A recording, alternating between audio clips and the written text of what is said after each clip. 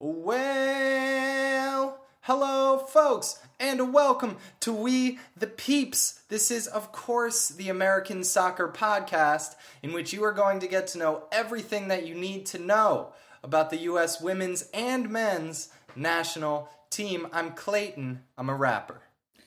I'm Kwame. I am the soccer doctor. And do we love the Nets? Yes, we do. It's we the people. It's we the people. It's we the people. It's we the people. Folks, exciting. So today we got a lot to catch up on, lots to talk about. The way this is going to work is the U.S. women's WNT, the elites, the good Nats, just wrapped up versus Sweden. So we're going to start out with a conversation between Kwame and myself about that game as well as the previous one versus Chile. And then I've got Ty calling in for a quick check-in to talk about U.S. MNT versus Guyana, Pooley's back, baby. So whatever your national team interests are, I hope that you find them fulfilled in this here pod. Quick little housekeeping. As always, please do rate us 5 stars on whatever podcasting software, podcatcher you're using. That really helps us out a lot, and we really appreciate it. And you could have your review read on the show if you do that, so please do that. Reach out to us at WTP Pod. That's Wilbur Tango Pizza Pod. If you would like to ask us any questions, feed us your opinions, say some stuff. Get to know us. Why not? And of course, if this is your first episode with us, why not hit that subscribe button? It's going to be an awesome summer. That's it. That's it for housekeeping.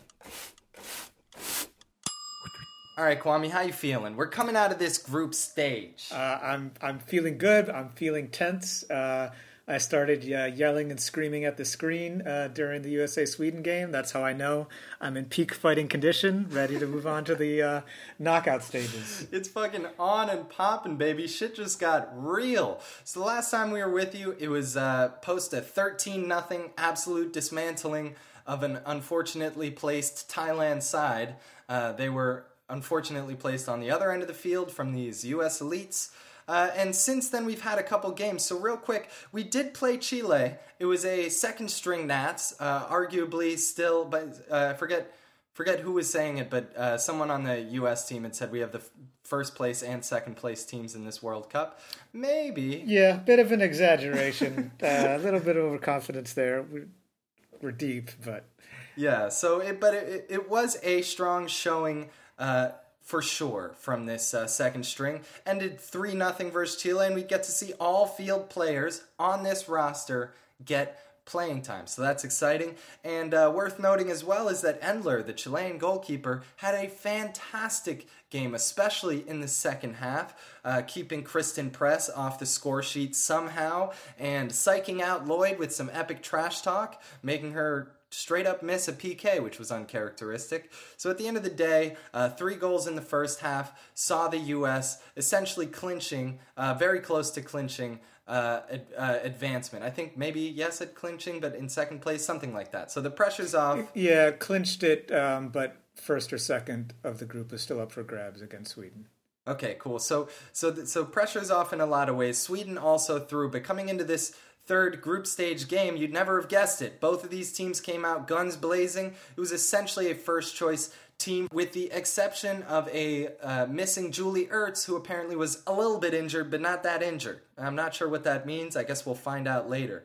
This one would ultimately end 2-0 to the U.S., featuring a fascinating goal from Tobin Heath. Kind of reminded me of that one goal that Landon Donovan had a couple World Cup cycles ago, where Heath just rips this near post after a couple dribbles, and it's an audacious decision, an audacious attempt, and it goes in the back of the net. However, VAR had a fucking field day with this shit. Spent about apparently 7 minutes, which was the amount of stoppage time we'd get at the end of the first half, trying to decide whether or not the offsides Carly Lloyd influenced this play. and I'd be interested to see what Kwame's thoughts are, but I also want to open it up. So Kwame, here we are. We beat Chile, we beat Sweden, going out of the group stage, first place, no goals against. Spain's up next. What were your first impressions after the final whistle? Well, it was a pretty strong performance. I would say that we definitely showed some of our same frailties against Sweden, who came closer to punishing us for it, but didn't. But then also a number of our players are looking very sharp, and I think that we're in a very good position to beat Spain, and then hopefully be ready for almost certainly France in that quarterfinal. 2-0 against Sweden. Sweden is a very difficult team. It's a long-standing rivalry. We've played against them in every single World Cup, which is kind of hard to believe, but every single World Cup we've played Sweden. They knocked us out of the Olympics, which is just barely below the World Cup in the women's game. They eliminated us in 2016, and there's been a lot of trash talk for the last 3 years, a lot of bad blood, and that came out in this game. So I think the U.S. Was more satisfied with this win than it would have been if it had been, if it had been Norway, let's say, or Spain or some other team that's advancing as a second place. We wanted to beat them, and you could see from some of the tackles that were flying in that they also, were not very big fans of us. Yeah, this shit was raw, man, and luckily it does seem like we got out of this without unscathed. Not too many, no yellow cards here. No career-ending injuries, thank God. But this game was real. The pressure's up, the heat's up. This tournament is dialing in for this team, and we got a real test here. Let's get this one out of the way. Kwame, do you think Carly Lloyd was involved in that play? Should that have been an offsides call? What I would say is that for my entire soccer watching and soccer playing existence, that would have been offsides. However, they have changed the wording of the rule, and beginning in last summer's World Cup for the men, and then also in a couple of games this Women's World Cup, they have consistently said that if a defensive player plays the ball and essentially is able to play the ball without being physically contacted or too close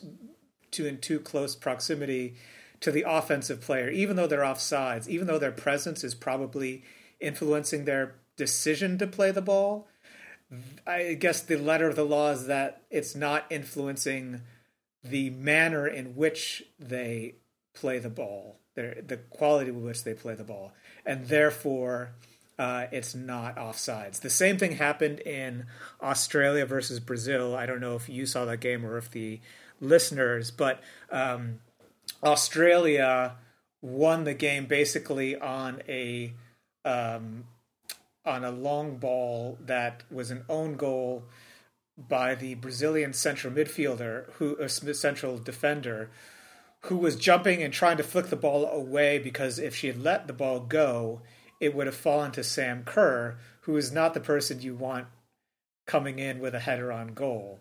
But because it went off of her and Sam Kerr was behind her, even though Sam Kerr was in a position to play the ball if the ball had gone through, they said, no, this is not offside. So for the past year, this has been the rule. And as much as I've been infuriated with some of the decisions with VAR, and we can perhaps talk about that at the end, what I would say is that VAR has made the refereeing more consistent than any tournament that I can remember watching. Yeah, consistency is king. That because everything is reviewed and they have time to apply the letter of the law to everything, because it had been legislated a certain way in that Brazil-Australia game, there was no doubt in my mind that this goal was going to stand. And I couldn't have said that in other tournaments. Yeah, and we may see after this tournament another rule change, but the most you can debate whether or not that's the way the rule should be written, but you can't debate that it's being upheld consistently across the board, which is a good thing. So it turns out that it wasn't offsides, and the U.S. needed that. They really stole a goal early on, just coming out a little bit more intense off of a low corner, which found its way to Lindsey Horan. But other than that, the U.S. didn't look totally dominating. I would say that they had the edge for this game, but Sweden really did threaten throughout. And they ended up really needing this second goal, I think, to take the W here. And in the next stage, it's one and done, right? So those kinds of things are going to become increasingly crucial. One thing I want to draw our attention to is the substitute decision in the second half. I had a lot of problems with Jill Ellis's choice here. She brings Kristen Press in. And so Carly Lloyd is already on the field, brought in at halftime for what is probably a precautionary measure protecting Alex Morgan. Hopefully, we hope. Maybe not. But anyways, Carly Lloyd's in there at striker. Kristen Press comes in. I'm certain that it's going to be for Megan Rapinoe, who wasn't having the greatest game. It ends up being for Rose Lavelle, and Rose Lavelle and Sam Mewis up to that point were having both phenomenal games, game-changing games, and after this switch, the U.S. never looked the same until the final whistle. And Kristen Press would end up playing 3 different positions. Everything got mishmashed all around, and it just looked a little disjointed. And eventually Megan Rapinoe would have to come off for Mal Pugh. So it seemed to me like another moment where we saw Jill Ellis's dependence on sort of the people who have been around with this team for a long time, and perhaps an overemphasis on those names. Kwame, would you agree? Yeah. And how did you feel about this change? Yeah, I think, it goes back to think about her substitutions in the second half. We really have to think about how the game started, which is the absence of Julie Ertz, right? Who was held out, I think they said a hip contusion, hip bruise, and probably would have played, right, if this was the knockout stages, but makes sense to hold her out. And I think Ellis has been knew that this could be a physical game and really wanted to be cautious about who she played, who she took out, how much rest she gave people. That meant that in terms of midfielders, true midfielders, right, we had the 3 midfielders who were on the field, Horan, Mewis, and Lavelle, all of whom are playing really well. I would say Mewis and Lavelle are as sharp as I've ever seen them, and Horan is coming back into kind of her full form. But aside from that, then the other midfielders we have left are Ali Long and Morgan Bryan, both of whom got some time against Chile, but neither of whom I would say impressed very much. And I would say that's also not so surprising because they have either been on the fringes or not been called in for the past 2 years. So yeah, they were not that good. It really made me start to wish I was seeing more McCall Zerboni out there. Yeah, and so Jill Ellis really has sort of painted herself in the corner a little bit. And so when it came time for the substitutions, first, Alex Morgan, coming out, again, probably precautionary. We hope precautionary. And Carly Lloyd has been on a goal-scoring tear. And so in one sense, yes, it's not surprising that she would be the first one off the bench in the number 9 position. But when we see Carly Lloyd for a full half against a sort of upper tier team like Sweden is, I think we saw her limitations. She couldn't pull away from people dribbling the way she could in previous games. She wasn't as quick. She wasn't as sort of dominant physically, and she also doesn't run in behind and stretch the defenses the way that Alex Morgan does. And I would say that both Rapinoe and Heath were having sort of so-so games. Heath better, Rapinoe a little middling, again, to her. I thought Heath was standards. Hot fire. I thought Heath was killing it out there. She definitely had moments and had better energy. I think there were some times where she didn't combine necessarily as well, but I think that she also had a better game than her earlier games in the tournament. But with Carly Lloyd at the number 9, I think that we lost in the attacking prowess. Sure. Lloyd is better. I was thinking about it during the game, and it's sort of like in terms of basketball terms, right? Lloyd is a dominant, like half court player. Like if you're playing like 3-on-3, right, and it's and you're not running the full court, you're going back, and so it's in a more compressed area. I think Lloyd is still dominant, but when she's having to make sort of 50-yard runs and trying to pull and get behind defenders the way Alex Morgan can, she wasn't really able to do that and wasn't really trying to do that. But then when Lavelle came out, and again, I think that they're doing this to say, okay, Rose Lavelle, we're wanting you to rest as much as possible. We're not wanting to take the chance of you picking up a knock or, a collision against one of these much bigger Swedish players. Then because of who Ellis brought to the World Cup and because Ertz is out, there wasn't really a natural midfield replacement for Rose Lavelle. If you had brought a more dedicated number 6, whether that was McCall Trevoni or Andy Sullivan or someone else, then you could have put them in and then pushed Haran forward into the number 8. You would have Mewis and Haran kind of as the more attacking midfielders, and that would have worked really well. But we don't really have kind of like a true defensive midfielder substitute to just kind of kill a game, and that didn't really burn us against Sweden. But thinking about what we might need to win this tournament, let's say that we were 2 up against France or England, right? And they're just throwing everything at us, and we need to make a midfield substitution. The way things were in this game, we're having to have either Tobin Heath or Carly Lloyd in the midfield playing against a very talented attacking team, and that's not ideal. So. And then Carly Lloyd started off in the midfield. Kristen Press came in, and Carly Lloyd got pushed back to the midfield. And I don't know if you noticed, but she actually ended up giving up 2 really kind of silly fouls in dangerous positions just outside of our box. Yeah. Giving Sweden 2 free kicks. Yeah, and I think those were classic sort of fatigue fouls where you just did a long sprint, and she just may not have the legs and lost a little technique there right at the end. Yeah, fatigue and also, a striker's tackle, as they say, right? Yeah. Where there's less consequences. And so actually after a break in play, they swapped Press and moved her back into the midfield and put Lloyd up top. And I was able to kind of rewatch a little bit of the second half and didn't catch that. But I think that they did that because Lloyd was giving up free kicks, and they said, okay, you have to go up top as kind of the lone striker, which also is not really her role at this point. And then, as you said, they moved Kristen Press around. Rapinoe came out. Mallory Pugh came in on the right, and then Kristen Press was sort of on the left, and Tobin Heath was kind of into a sort of central midfield position, and she did okay there, but not really ideally what we want. Yeah, and that whole thing broke up a really good rhythm for Heath, I think, where she was really threatening the whole time on that right side.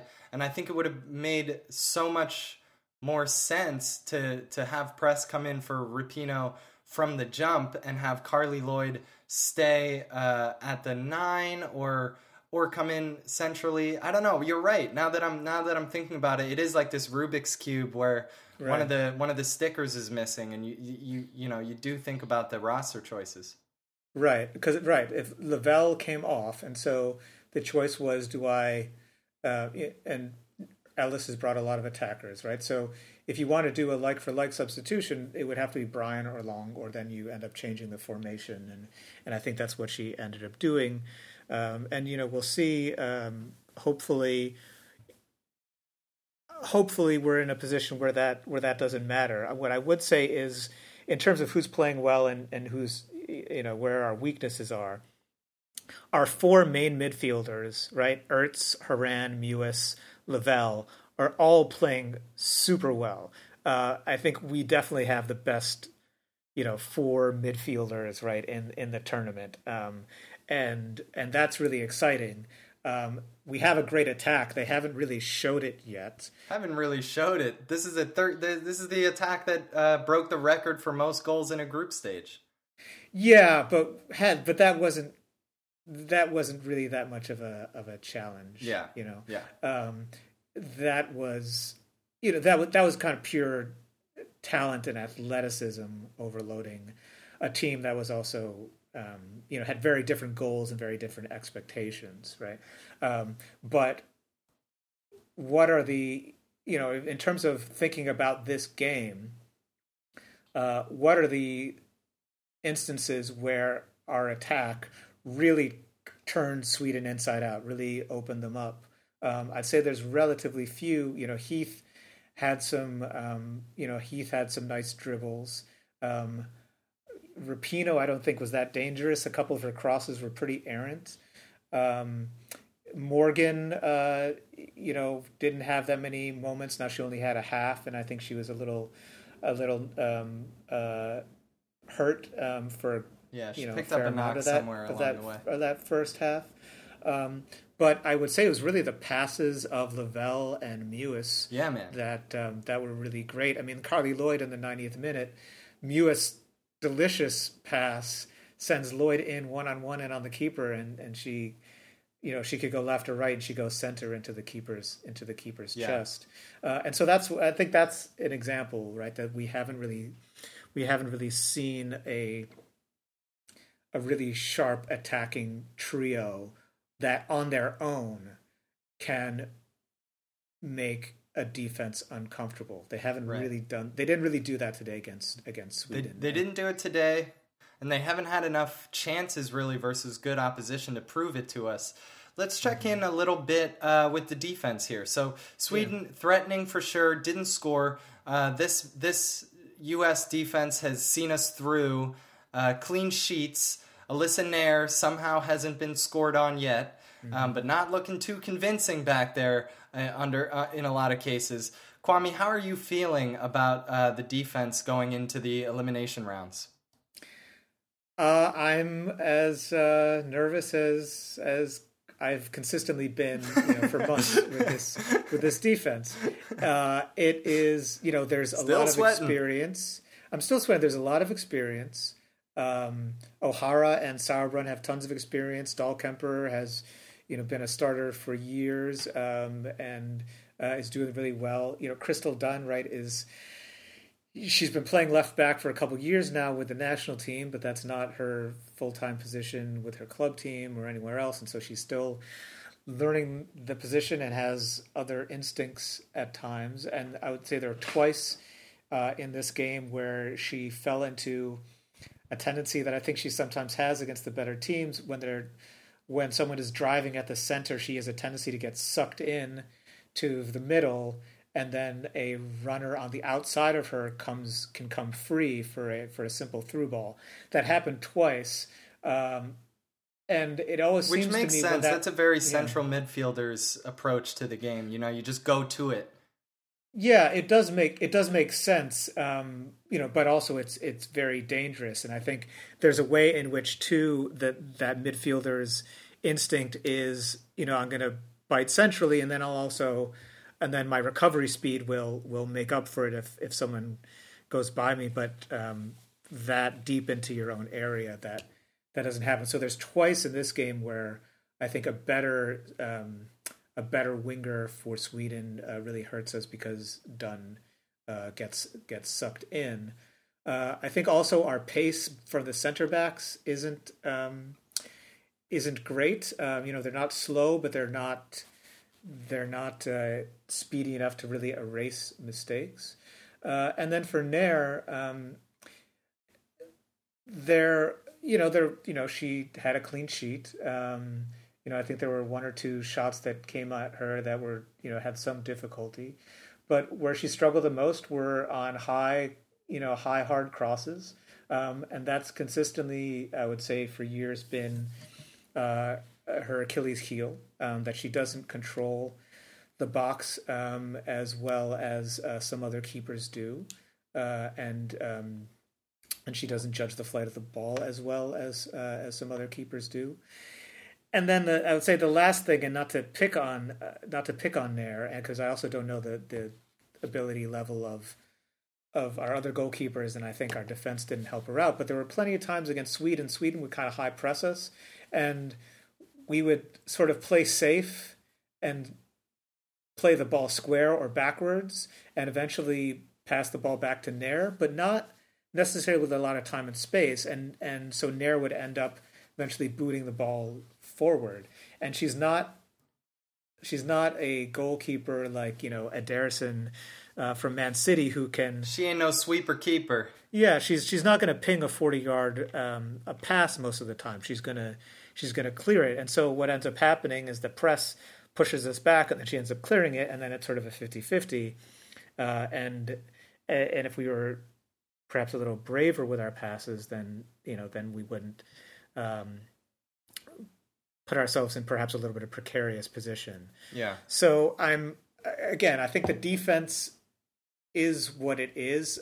We do gain a lot with Kelly O'Hara there.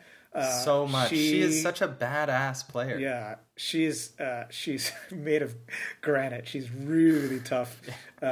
She's just unflinching and really experienced and gets in people's ways. I would say that thinking about the back line moving forward, I may be repeating myself a little bit from other podcasts, but I spend a lot of time thinking about not what the defensive line can do, but what we can do in the midfield to protect the defensive line, right? Yeah. So we've got 4 midfielders who are all playing really awesome.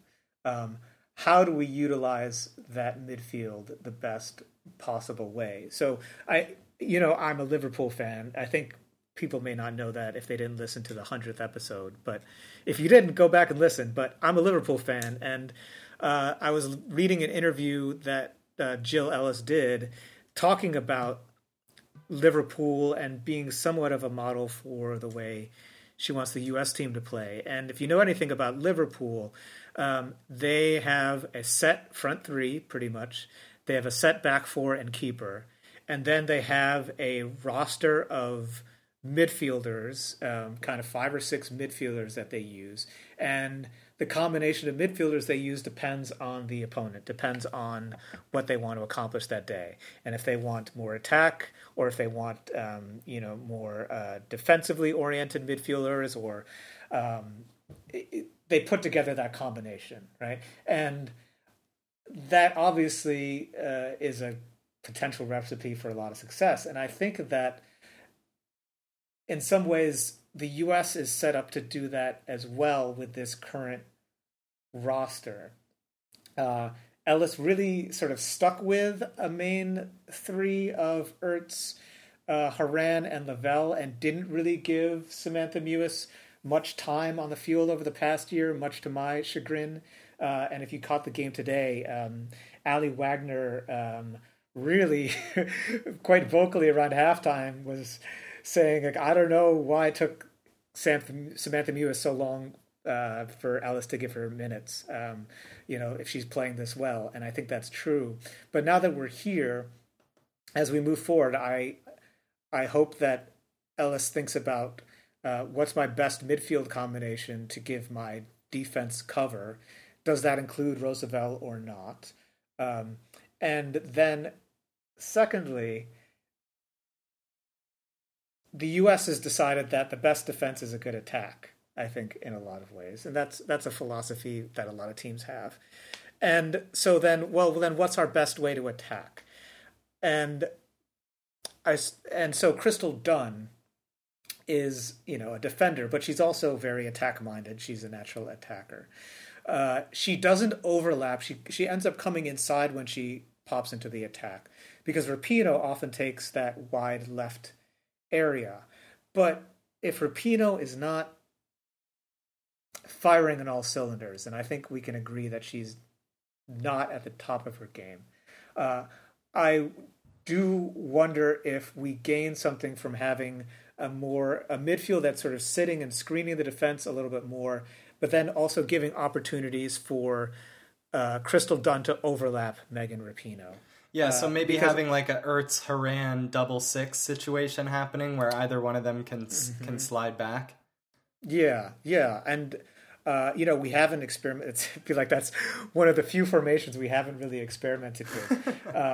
But Haran does play that position for her club team. She plays, sort of the double pivot. But even if we didn't do a double pivot, even if we just did a front three, but instead of the left-sided midfielder, who would probably be Mewis, pushing forward so much, if she sort of sat centrally more and then let Dunn overlap, and then that channel that Dunn would sometimes vacate would be covered by Mewis, and by the left-sided center back would be Sauerbrunn, and between the two of them, they could provide cover. So, we'll see. I don't think that against Spain. Yeah, so let's take this opportunity to pivot forth. We've got Spain coming up. Everyone talked so much about the possibility of the U.S. and France meeting that I think a lot of people are overlooking this next game versus Spain. Can you tell me a little bit about the Spain team and what you want to see going into this first knockout round from the U.S.? Yeah, so Spain is a good side. I've got a chance to watch a couple of their games, mostly the game against China and then a little bit of their game against Germany. They are, I think they're modeled in some ways after the men's team of the recent vintage, which is, a lot of very technical players, a lot of nice triangles, a lot of ball movement, possession. A lot of their team, they play their club football at Barcelona, and they have a lot of young players coming through. I think their U20 team won the World Cup either last year or the year before. I can't remember which. And a couple of those players, including the leading scorer for that tournament, is on this Spanish team. So they're very good and technical and organized, but they have no teeth in the front line. They really have one player, Hermoso, who is somewhat dangerous, but she doesn't have a lot of pace. She needs to combine. And she's not, at least in the games that I saw, Spain never really posed much of a goal threat. And so I think that from the defensive side, we were talking a lot about the sort of defensive concerns. I don't think that they will trouble us too much. I think it could be a game that where we're frustrated and have to work to try and score. We played them in a friendly maybe about a year ago, where we went to Europe. I think it was right after we played France, and we beat them 1-0. But it was really a tough game, and it took a Kristen Press kind of solo effort, this sort of 40-yard run with the ball, beating a couple players, and then the keeper to win that game. So I think it'll be a game where we're going to be working to unlock a team that's not necessarily bunkered, but is going to be trying to retain possession, but probably not able to hurt us too much. So you got to say that so far the U.S. hasn't answered some of the questions that we had coming into this tournament. They haven't convinced us yet defensively. They have not. Jill Ellis's roster choices have not borne out so well, with the exception, I would say, of Ali Krieger, who's a perfectly good injury backup for Kelly O'Hara. But in the midfield, we're noticing a lack of depth there at this point, which is hard to. I can't believe I'm saying those words, lack of depth with this team, but it's true.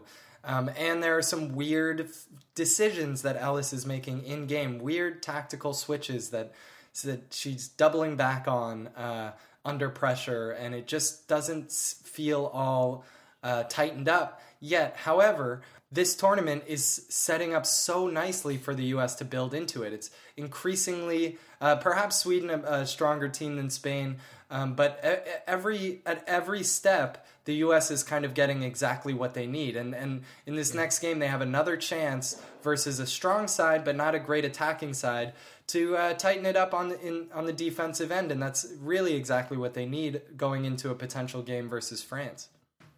Yeah, I would agree. I think Spain, and Sweden are probably pretty close in quality. There's two very different teams.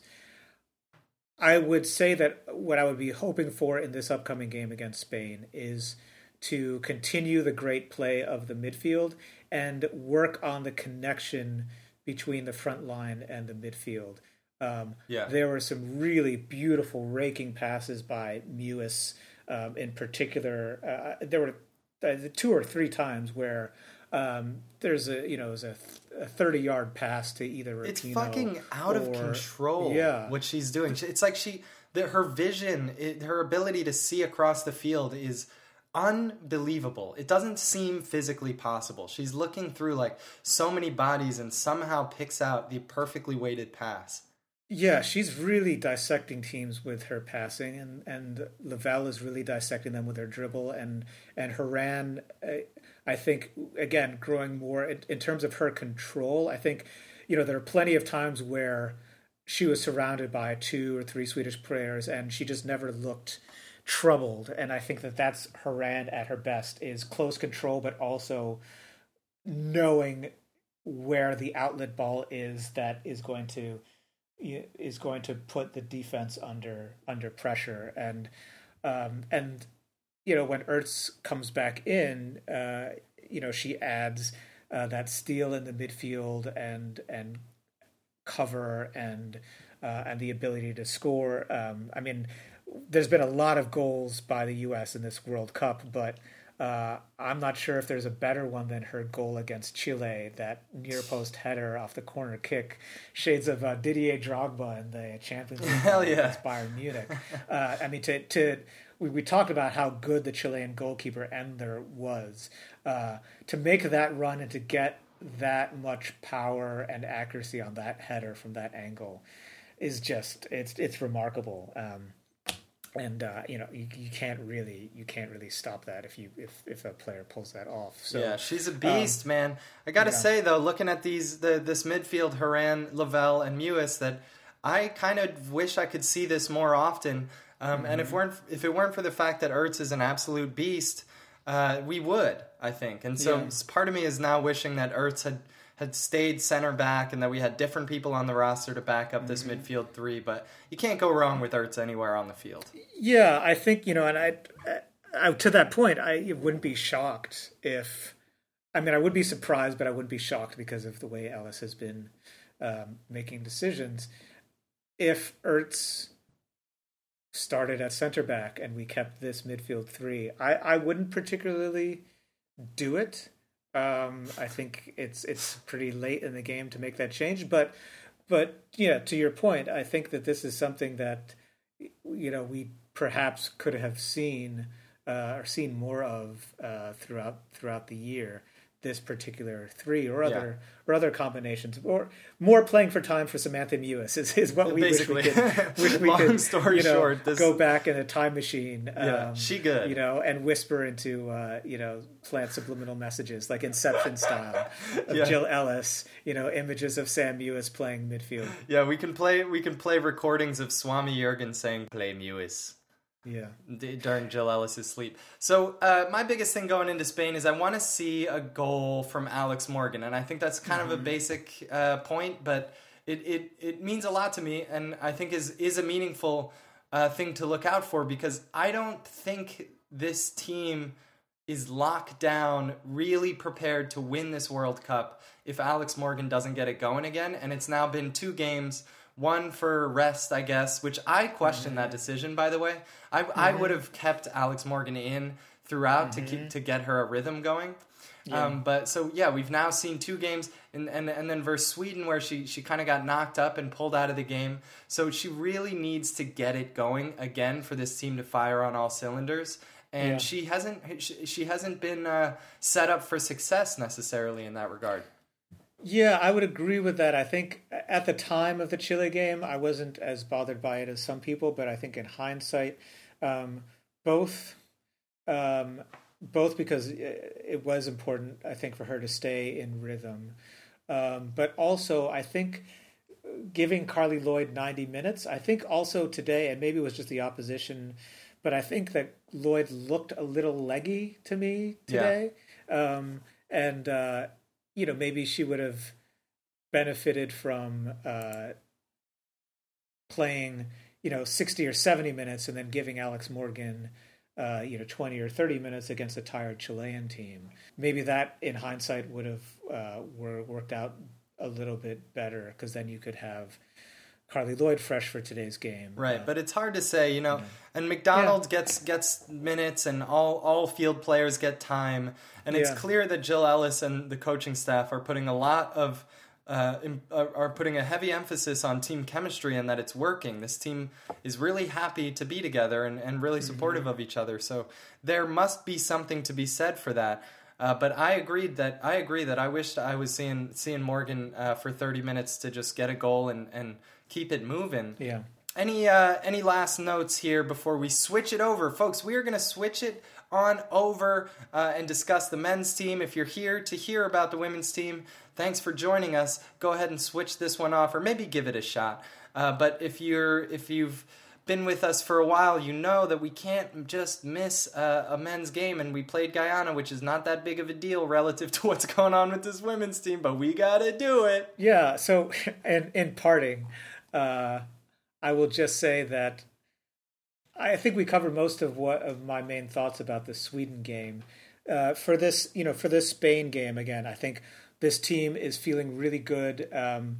We only have a few people carrying yellow cards. I think just O'Hara and Haran, but those are two really key people. So hopefully against Spain, we can keep from getting those yellow cards. I don't expect it to be an extremely physical game, but those are two pretty physical players. So I have my fingers crossed about that. But then I think, again, as I said in the beginning, I'm starting to curse and swear and yell at the screen. And I think that usually for me is a sign, not that I'm losing your mind, not that I'm losing my mind, but that I'm seeing how close this team is to being a juggernaut, and I'm wanting to push them over the line, sort of as if they could hear me or something like that. Yeah. But I do think that more, and this is a team that can win it. I think that we should have enough to beat Spain. It's the manner in which we do it, and I think that we want to do it in a way where, again, we're building in to that quarterfinal. And when we go up against, we fully expect to go up against France in that quarterfinal, and man, that is going to be a beautiful game. I don't want to look ahead, but I'm looking ahead. So the players shouldn't look ahead. I can look ahead. Yeah, exactly. We can all look ahead. That's a juicy one, and you can't help but anticipate that. But it's a long tournament. We got a lot of games, so stay with us the whole month. Kwame, thanks, man. You're welcome. Say hi to the men's national team for me. All right, folks. I got it's your boy Ty on the line. So blah blah blah. We the peeps. I'm a rapper. Ty's Yada yada. The yada yada yada. Welcome on, dude. It's been a nice time kicking it with Kwam Das. So it's good to hear your voice as well. Thank you for allowing me to interrupt. Yeah, we got to talk some crap nats. Like the USMNT is interrupting your summer. I know. We call my bedroom WTP headquarters, and I'm just in here slanging calls at the boards. All right. Oh boy. So we got a game. Chained to the desk. Gotta stay. That's the life. I keep these faders moving. It's the life that chose you. So we have to talk crap nats. We played Guyana. I'm gonna try to condense this as much as I can. If I could, this I'm tempted to do just a 20-minute game recap, just going into everything that Zardes did. But let me try to keep this tight here. Epic game from Zardes. The Zardesiest game ever, if you can believe it, folks. The quickest lineup: 2 gloves, Zach Steffen. We saw Long Zimmerman center backs, Nick Lima, you know him, you love him, as well as Tim Ream. In the middle, we finally got what feels like a first team that's worth watching: Michael Bradley, Weston McKennie, and Christian Pulisic. And up front, Paulie Areola Nips, the standard, the stalwart, the hardest nips in the galaxy, Giassi Zardes, and newcomer Tyler Boyd. Good to see you. This one would end 4-0 if you didn't see it, which you're less likely to have seen this than the games we just covered. So It did indeed end 4-0. And I'm sure the men were paid better to participate. So fucked up. Sad sound. Sad foghorn. So we won it 4-0. First game of the group stage of the Gold Cup. A couple of my highlights. Copa? Hit me with the highlights. Copa. Zardez's first touch that turned into an accidental shot, which was then called back offsides. For offside, yeah. The guy can't decide whether or not to celebrate or not. To accidentally score while accidentally offside. He has just no idea what's going on. In the 47th minute, Zardez would trap the ball on a perfect opportunity for the keeper to pick up. So first, the best touch Zardez had all game was a soft trap for the opposing keeper. A nice sweeping defense, Yeah, it was like calmly collecting and passing back to the goalie. Total butter from Gyasi Zardez. Great touch. In the 50th minute, Tyler Boyd would get the 1,000th USMNT goal of all time, which I think is just gorgeous. Tyler Boyd, New Zealander, a dual national. We love that. TB1K. I was telling my girlfriend, this is one of the things I love most about this team is that on our Nats, we randomly have players show up out of the fucking blue, and sometimes they're really good, which Tyler Boyd has been. So I think so wonderful and appropriate for him to get the 1,000th goal for this team. And then the highlight of all highlights, the Zardeziest goal ever. Doesn't get more Zardezi than nothing this. better than this. This is better than the butt assist from last Gold Cup. It's a whipped-in cross, which comes off the defender. Milliseconds later, rails off of Gyasi Zardez's face and into the back of the net. Just wham, traffic cone in there. A warm body. No celebration from Zardez. I'm not sure. Didn't even have to be warm. Just like a nice Gap mannequin would have been able to score. Yeah, it's the equivalent and look a little better. It's the equivalent of one of those silhouette things that they use to practice as a wall. Exactly. Those yellow things. So it's the USA's number 9. I just could not get enough of the Zardeziness in this game. One last note on it: the broadcast was incredibly well directed. There were some phenomenal shots of fans of both teams. Artistic. There was a zoom out. Bird's eye view of the goalkeeper in Christ position after an injury. It was like, this shit was poetry. Cool hand Luke. I loved it. Symbolism. Yeah, fantastic. Yeah, the stadium was outstanding. I mean, I can't wait to get out there. Yeah, it was really well done all around. 4-0. Oh, fuck. I can't leave this game recap without mentioning that the Guyanan player, Harriet, was like a cartoon out there. He was like an anime version of a soccer player. Thousands of step overs. There was one awesome play in the first half where he did 5 step overs in a row. That's not an exaggeration. Had Nick Lima turned all the way 360 and then continued to do step overs and eventually lost the ball. I remember Nick Lima managing to turn all the way around and not lose him. That was fantastic. Yeah, dude. It was great. He's the Guyanan Neymar. Yeah, exactly. That's for sure. It was fun. I think I had a lot of laughs in this one. Ty, what were your first impressions? Much the same. If we needed any more confirmation that Gyasi Zardes is not national team caliber, ironically, him scoring is the greatest indictment. It's like any other more capable soccer player would have somehow avoided it, tried to trap and shoot, He's just he's a warm body. You just have your head in header position. You do the header motion, or just do the motion. Yeah, so it doesn't just unaware that game was slam happening. You right in the grill. So I'm very worried. I'm worried about GB's sanity. Keep trotting this dude out there. Yeah, man. Speaking of the Berhalter, we got Roldan and Will Trapp thank in there. Goodness, Gotta have them. Super subs. What's a Berhalter game without these two? Yeah, Areola looked good though in Berhalter's It's just the Zardes thing was hilarious, but it just kept reminding me of how much of a travesty it is that Sargent is not there. That Greg Berhalter looks at Josh Sargent and looks at Gyasi Zardes and says, "I'll take the second guy." I'll take him. I think he's better. I think he's a better soccer player right now. Ridiculous. I mean, what percentage of people, coaches, players, staff, of the entire universe, who's on the Zardes side of that debate? Like, if you go on Transfer Market and they have the like, which player would you prefer little thing, and you vote. Yeah. Berhalter's voting. What 1,000 percentage of times people? for Zardes. Yeah, exactly. Dude, it's out of control. It has early Bobby Wood or Bob Bradley's Ricardo Clark fixation, or Jonathan Bornstein. This is before your time, buddy.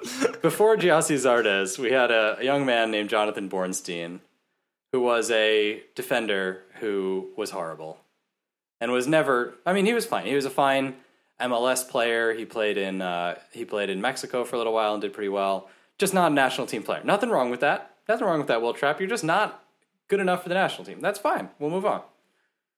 But they just kept trotting him out there, and he, somehow gains the favor of Bob Bradley, and then he's costing us goals in World Cups.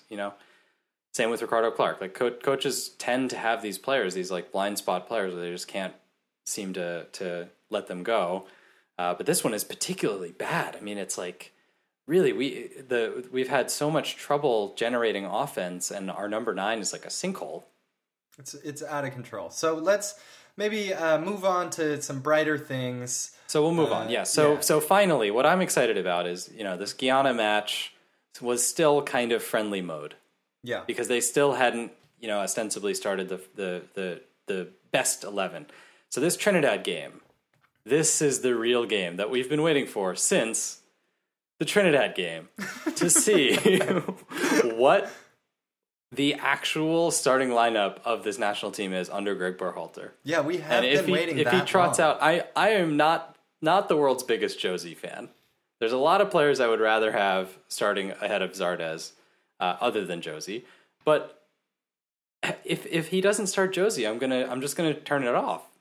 It's like we're watching over, completely guys. different game. Pod's over. We're just doing the women's team from now on. She the peeps, change it. It's much better. They're good. The good Nats. It's been way more fun to watch them, but not definitely not as funny. I mean, if the goal of soccer was to make you laugh, this U.S. men's national team's team fantastic is at crushing it. It's fantastic. So we got to see some actual real leadership from Weston McKennie, I thought, out there. Yeah, got to see some good ass things. dribs from Pooley, baby. And Bradley's We saw some back. sick dribs, but we also saw a lot of not doing anything. Yeah. And a lot of very easy misses, which were very concerning. If I'm a Chelsea fan, I am worried that he can't slot home when he's 1-on-1 against the Guyanan semi-pro goalkeeper. Actually, Not a good sign. Yeah, it's not a good sign. But I thought McKennie looked good, had some nice passes. Is there anything exciting to talk about here? I mean, I'm glad to see Pooley in the jersey. That at least is a big deal to me. And he's clearly of a different class. So I'm scared for his career going to Chelsea. I'm scared for his psychology going to England. It's fucking rough over there. I don't know that he has like the sand to handle that environment, but he looks good. He looks like a damn good player. But it's still kind of like a potentially but it's not enough good to rather look good. than very a much owning so. this game good. Yes, yeah, exactly. I'm concerned. I mean, he's getting to that age where you got to kind of put up.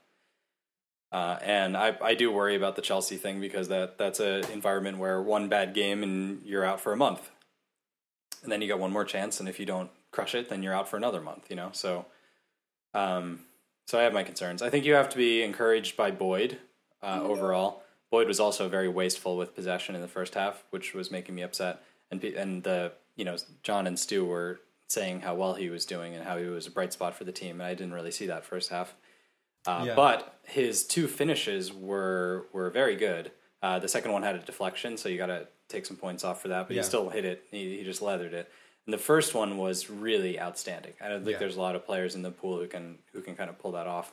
Usually, just to pick an example, Gyasi Zardes, you kind of they see a body in front of them, and they go, okay, it's not on. Shot's not on.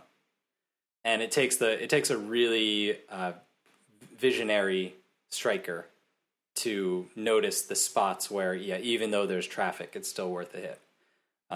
So you see a lot of great strikers pulling those kinds of goals off, and I liked seeing it from one of our guys. He's got a very fresh attitude. I like that he's yelling at people. He seems comfortable already in the team. I mean, it can't be that intimidating at the moment, so it's kind of a good spot to come in. But he looks like a player. He's not young enough for me to be like super high on him. I'm not sure what the ceiling is there, but I think definitely useful national teamer. Yeah, I think he'll bring the level up of the players around him. He's going to compete for that starting spot, which is one that has some legit question marks around it. Right. And I, we all get at us on Twitter at WTP Pod. I think many of us feel that Areola is not shouldn't have that spot locked down, but he does. He definitely does. Oh boy. Whereas on the other side, we've got like a Yedlin maybe, or it's kind of up in the air right now. So Boyd coming in, it's good timing for him, and he's definitely making the most of the opportunity. Yeah. I mean, if I were Berhalter, I'd go for Pulisic and Boyd, and then do something else at the 10. I think one other noticing I had was that Georgi Mihailovic, DJ Orgy, is on the ones and twos. He is 20. And I had kind of known that he was young, and I kind of like technically knew his age, but I hadn't really contemplated before that it's actually kind of cool that he's on this team at that age. He is 2 months shy of being eligible for the U20s. So we're getting to see the good U20 midfielder that we didn't get to see because Pamukal and Alex Mendez were occupied. So he's definitely at that caliber of a Pamukal, I would say, like based on their performances in MLS so far, and he had a really, really bad game against Venezuela and was essentially useless, but I think still very, very promising. It was cool to see DJ Orgy out there. Proud of what he's doing, and I think he does have a pretty high. It's incredible that guy's coming back from an ACL tear. It's like amazing. I know that's wild. Yeah, that might have like contributed to my like lack of sense of him as a youngster. But 20's young. 20's young for any U.S. player to be seeing the field. I don't think he's good enough yet. He's not in that category. But this is what we want. If we don't have an older player who's just absolutely laying claim to a spot, like at the number 10, get a kid in there. Give him a chance. I think we should just do that forever. We should just go let a kid come in at 20, let them have the spot until 22, 23. If it's not working, move on to the next 20. Yeah. And just do that for every position. Yep. That's my very, very simple heuristic for how to select players for this team.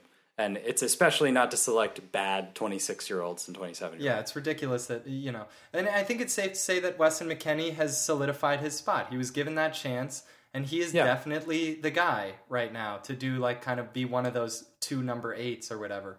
Right. And that's great to see. I agree with you that Pulisic should be on the outside, although I gotta mention it again because I'll take every chance I get.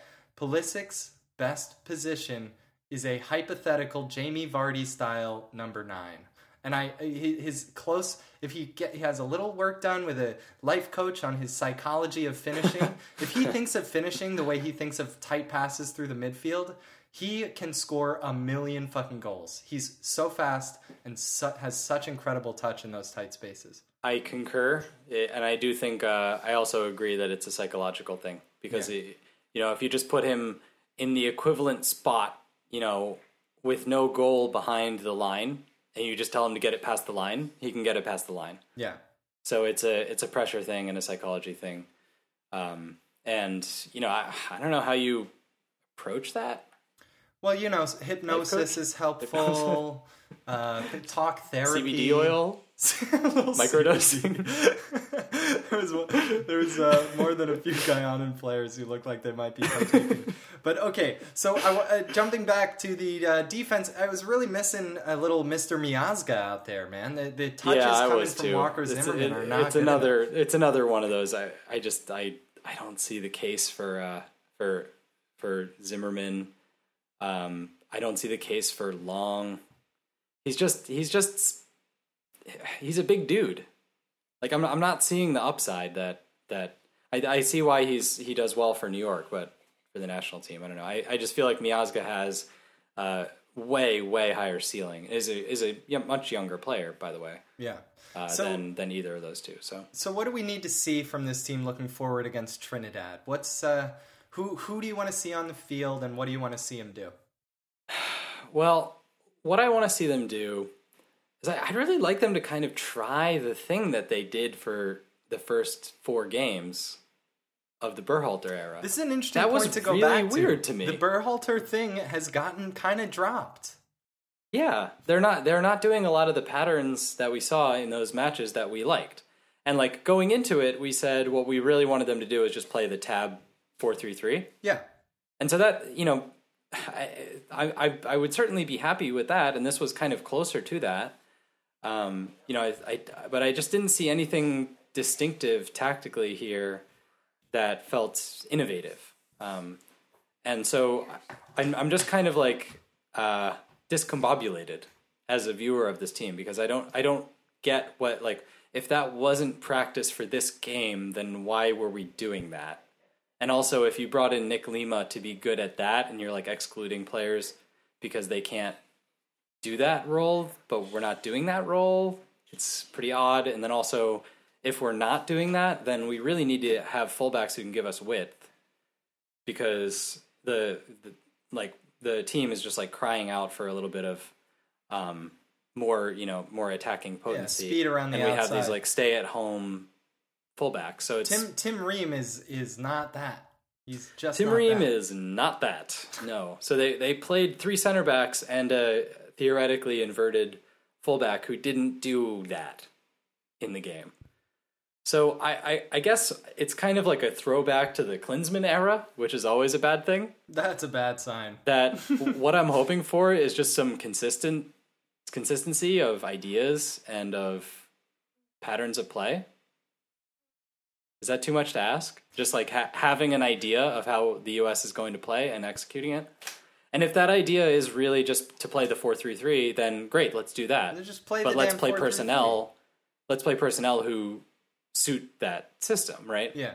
So I don't think it's too much to ask for. I don't think we're going to see it. As I mentioned, I did enough ranting and raving in that one pod to last me for a couple months, so I'm going to chill out. But and you got majorly dapped up on social. Yes. Everybody loved it. Thank you, y'all, for reaching out. Kev Dot also, fans of the show may be familiar with the idea of Kevin, my homeboy from Seattle, and he felt the same way. Homeboy. He was like, I'm glad you really went out there and said it, because that's what we're feeling. So I'll do the same thing for Trinidad. To speak from the heart, I want to win, a goddamn win. I want us to crush Trinidad. I want to see Weston McKennie tell us what he would have done versus Trinidad that day. Exactly. I want to see Pulisic get some retribution and get a goal, and I want to see us fucking win. Like, if it doesn't, I'm not expecting Berhalter to rein it in and kind of like figure it out with this team, but I can and will hope for a convincing win, because that would do a lot for the work I've been doing with my therapist ever since that day. A cathartic win. Yeah. And could I just throw in a shout for a Pulisic goal? Please. It's been a while. It sure It's been has. a while, Puli, yeah. baby. And it's time for his shooting boots to come on. He looks good, though. He's got the... Yeah, he's getting a little bigger. All right, folks. Well, thank you for joining us for this double pod. If you made it all the way to the end of the show, you're one of us, and we love you much.